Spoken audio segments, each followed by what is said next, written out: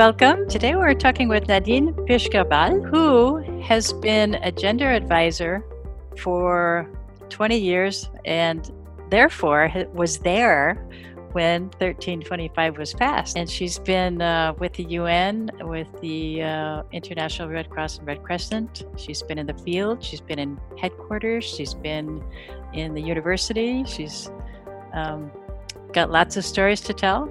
So without further ado, Nadine, thank you so much for being here. And can you take us back to when 1325 was first passed and what things were like back then?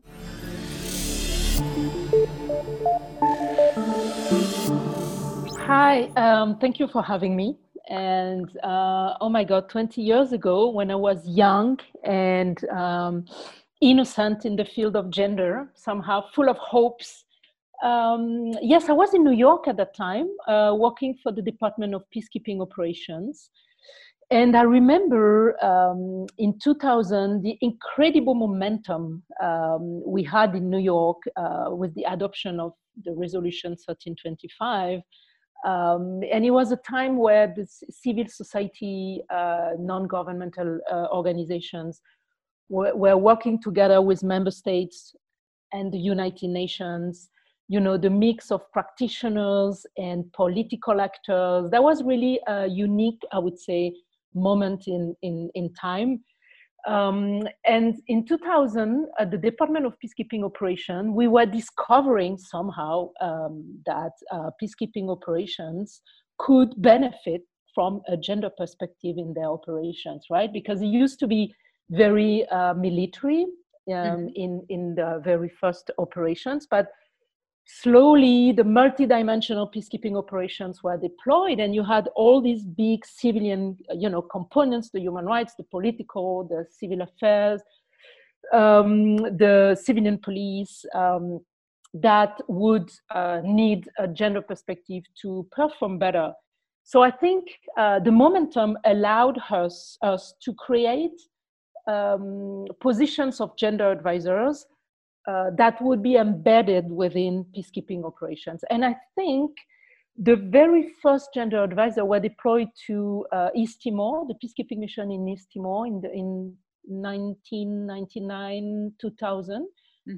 Kosovo and the Balkans, I think they were the very first. So this was a great momentum. And of course, and then you had the subsequent resolutions and over the years, the mobilization continued. And I think, of course, that 1325, the original resolution, if I can call it, had a great potential and had a very transformative power. And, has been translated in a lot of languages. Women all over the world have used that resolution and the subsequent resolutions as a great advocacy tool. But where do we stand today, 20 years later? So I think, yes. And you've been on the front lines the whole time, so. Yeah, I mean, it was interesting to see at the very beginning, when nobody really understood gender and peacekeeping, we had a window of opportunity to create all these positions, to deploy senior gender advisor, and build up on their capacity. But what I found over the years is that we lost somehow this momentum. Gender got diluted into other work of the UN. Gender got completely sidelined because other priorities came along, and for example, the fight against terrorism had taken over any kind of work you can do on gender. Also, you need a gender perspective in terrorism and counterterrorism. Okay, this is not an expert here, but I think there might be a link between terrorism and toxic masculinity. So yes, gender can be an issue there as well. Yeah, absolutely. But I think it's also gender has been used as a tool to understand hypermasculine environment, toxic masculinity. You can take peacekeeping context. You can take all the, the military, the terrorist organization. There is there is, of course, a thread between all these different systems. Mm-hmm. And gender allowed us to deconstruct somehow patriarchy in all different militarized institutions. Mm-hmm. But it was not easy all the time, of course, because when you start touching on the very structure of an organization like the United Nations, that Mm-hmm. is a patriarchal organization in its very definition, it comes with certain challenges. Mm-hmm. Would you like to elaborate on those certain Well, yeah, challenges? I mean, I've been working a lot on deconstructing language. Okay. And, 1325 and the other resolutions, they provide a positive language about women as actors of change, for instance, right? Mm-hmm. But this was not always translated into the official language of the United Nations. Because if you look at all the documents, the report from the Secretary General, the Security Council, you will see that the language describes very often women as vulnerable, Mm-hmm. put together with children in the vulnerable groups or group of beneficiaries, removing completely their agency, right? Mm-hmm. So that's why I started, when I was teaching at the UN affiliated University for Peace in Costa Rica, I was always doing an exercise with my students to deconstruct gender in official documents of the UN. And it was very interesting because I was giving them, like a report from the Security Council and asked them, what can you tell me about the language?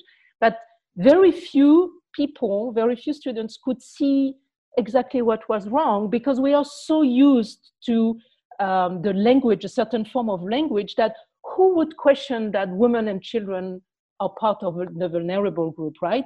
So you see, and that's why we started to pay attention to somehow how we perpetuate harmful stereotypes through language. And this has been one of my hobby, if I can say that, Mm-hmm. deconstructing language and trying to look at where we could improve the way we express ourselves, so women could be considered mainly as actors, powerful human beings Mm-hmm. who could be part of the search for solution in the conflict, or a part of peace negotiations. Because if you look today, how many women do participate in peace negotiations? How many women are sitting around the table? Look in different countries. You look in Mali, the most recent also political transitions, or in the Middle East. And so somehow I feel that we have reached, and maybe the specialists, the women working on Security Council resolution 1325 won't like what I'm saying, but I think we have reached the limits of what this resolution can bring. Because those resolutions are not binding, right? I mean, they're great advocacy tools, as I said. Yeah. But we need to go deeper in how we can, how can we ensure that we can take our feminist language and perspective into the work of the United Nations, for instance, right? Mm-hmm. Because, yes. Yeah, I was going to say, I read an excellent paper that you did, I think in 2010, precisely around the language of vulnerability. And I have to say, having done quite a lot of women's leadership development, one of the key areas is agency. And, it comes with this mindset of, that we get from a lifetime of inputs. I completely agree with you. So, so what do you think needs to happen next urgently if the 1325 has met its limit? Well, I was thinking about that because I'm trying all the time to see why do we continue to work within the patriarchal system without having our own space and language and leadership, right? Mm-hmm. And it reminds me of a quote. There was I don't remember exactly, but there was an Australian professor who was talking about the Prime Minister from New Zealand, Jacinda Ardern, and she said the problem is that women's leadership is considered in relation to male leadership rather than on its own terms. And I think that's exactly what is missing. Is I don't see very much, and I hope students are listening to this talk and can start working on deconstructing patriarchy, which will mean also having a look at language. Because you see, everywhere you will look at women constantly evaluated according to the masculine norm of reference, right? Have you noticed that we are either too something, so too emotional, too soft, too masculine, too weak, or not enough, not strong enough, not presidential enough, not competent enough.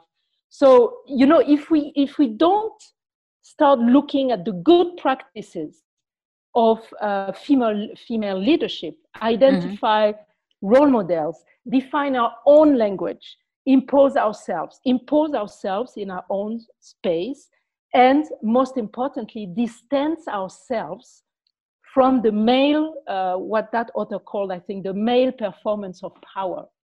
Yeah. We will continue to work within this institution, not questioning the language that is used, that is disempowering women. And we can have another resolution next year if you want, but it won't change, you know, the way the patriarchal society is functioning. And look at patriarchy; it's very resilient. It can reinvent itself, make playing tricks, make promises, and we. How many resolutions do we have now? And what are the results worldwide in terms of the number of women participating in peace processes, for instance? Yeah, it really is. You know, to be able to solve these really complex problems that we got in the world, we need to have an interdependent culture, which means that everybody has to be involved. And we keep on going back to the hierarchy, which is, you know, explained Western civilization, for example. So, you know, it's got quite a history. Yeah, but it's all about mindset and awareness, you know.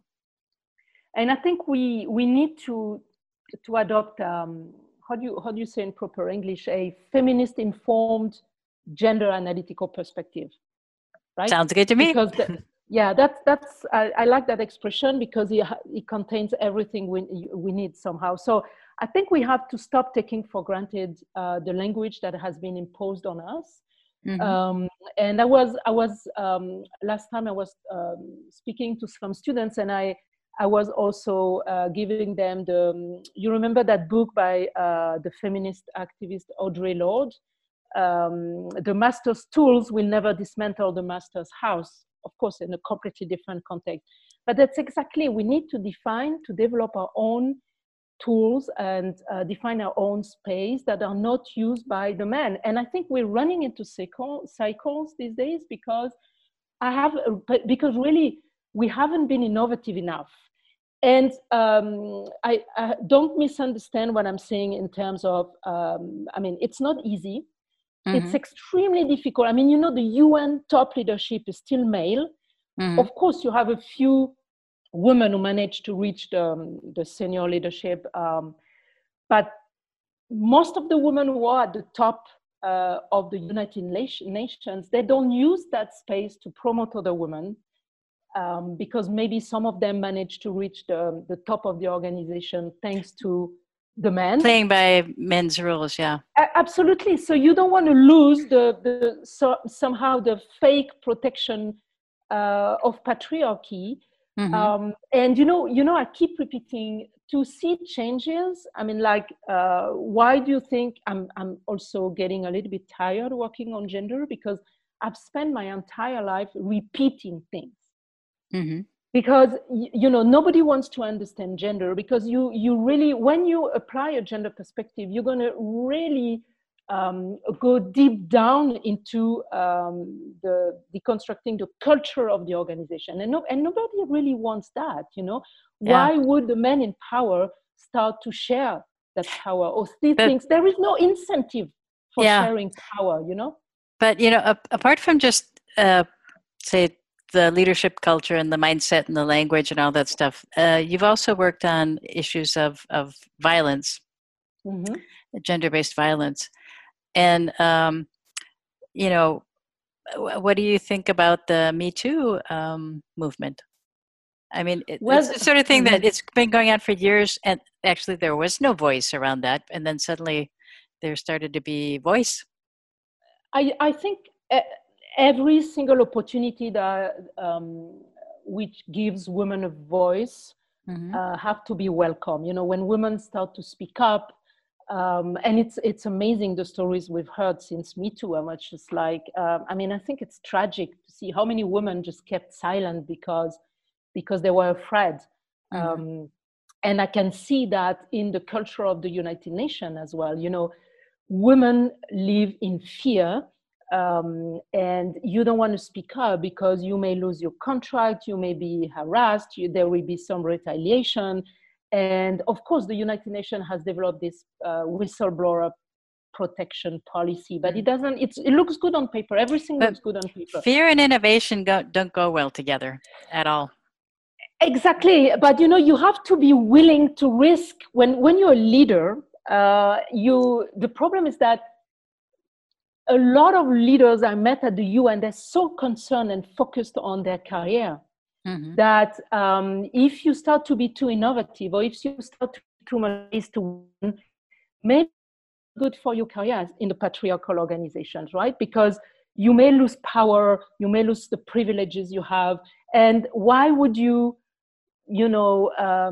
open a new space to Mm-hmm. women when things were good as they were before without questioning anything. And what is also I find very interesting, and that's part of my inspiration comes from the work of feminist Cynthia Enloe, the American author who has worked a lot on deconstructing patriarchy. Mm-hmm. And Cynthia is all the time asking feminist questions, questioning everything. And I remember when, she said someone was criticizing her for being too radical. And she was saying, yes, of course, I'm a feminist, I'm radical, but do you really know what radical means? It comes from the Greek root, meaning we asking root question. We go deep, deep, deep into the meaning of things and situations. So Mm-hmm. yes, we're radical. But you see, that's why I always go back to language, is that people don't understand the meaning of some words and keep repeating, and it does a lot of damage. So just to go back to your question about the Me Too movement, I think we need to see more movement like that. Mm-hmm. And again, women have to take their space back and speak up. But I'm telling you, it's difficult. I've seen in different countries, and where I am now in the Democratic Republic of Congo, where women have a space, but culturally, it may be difficult for them to speak up or to talk about sexual violence or abuses they've been through because of the norms, the gender norms in place in the country. So you have to somehow help them to claim that space, but to make And to sure that heal. they're safe. Yeah. Say again? To heal as well. Yeah, to heal, but to make sure that it's their own decision and they're safe in their own space, and they define their space and the language they want to use according to their own terms. Mm-hmm. Okay. Well, I feel really grateful for all the work that you've done over these past 20 years. And I would say that since both of us are in, say, the later stages of our career, we should keep on talking and do something radical. Yes, yes, absolutely. Figure it out. Okay, so just a couple more things. How did you get started in working as a gender advisor? Just very quickly say how you... I think my first humanitarian mission was in Somalia in the 90s. And then I continue going. That was with the International Committee of the Red Cross before I joined the UN. And I think I was looking at societies, the way women were treated, the power of the men, and I was trying to understand what was going on. So I decided many years after my first mission in Somalia to go back to study. And I did a PhD in political sciences on the gender shift of, how was that? There was the shift of gender roles from conflict to post-conflict. And following that, I think it was just the opportunity of being at the right time and the right place. When I was in New York in 2000, working for the Department of Peacekeeping Operation, doing my PhD, starting my PhD at that time, and wanting to be part of that big movement around 3025 and bringing that knowledge of 3025 into the institution. So I think I started like that. And remember, gender advisor was not really even a job. We didn't even have a job description at that time because it was so new. So sometimes it's just being on the right time, on the right spot, with an interest and your own feminist commitment and knowing, oh, but that gender perspective, we have to bring it into the peacekeeping operations, right? And then I continue over the years to get specialized on gender. And then I was deployed to Haiti as the senior gender advisor for the peacekeeping mission and Chad, and then I continued like that. So I think that would be that's the story. Okay. And can you share a favorite quote of yours with us? You've already shared a couple of quotes, but yeah, I love specifically. Quotes. No, my favorite quotes that my students really love is the following one. It's a feminist motto. I think that was used in the 90s. It says, "I speak fluent patriarchy, but it's not my mother tongue." And you know why I love that quote? Because that's exactly what I was teaching my students, is to pay attention to language. You need to speak the language of the patriarchal organizations if you want first to be able to work within the organization, understand how it works, and then be able to deconstruct it. And I keep that sentence all the time I'm working for the UN or the Red Cross, because it's the same patriarchal organization. Because that's exactly, you need to be extremely, extremely strategic when you work on those issues. And you can't confront an institution like that. You know, when I was working with military, do you see me arriving, talking to military with of feminist theory? No. Let's be extremely pragmatic, speak the same language of your audience, and then you can maybe see some transformation in their understanding and behavior. So that's why I became extremely strategic over the years, because you cannot win that battle without being strategic in an extremely difficult environment. Well, speaking of winning battles, can you just give an example of, say, once that you felt like, yes? Well, I think it was many years ago when I was working as the senior gender advisor in New York for the Department of Peacekeeping Operation. I think we had a structure in the different missions, peacekeeping missions in the field, in different countries, where the a senior gender advisor needs to be working at the, senior advisor should be working at the level of the head of mission. But the way some, middle management guys who didn't understand gender issues put the post of gender advisor at the bottom of, let's say, the humanitarian pillar. It's a soft issue. Children, gender, everything is just dumped into the humanitarian pillar. So I remember I was not very happy with that situation. So I went to see the head of the Department of Peacekeeping Operation.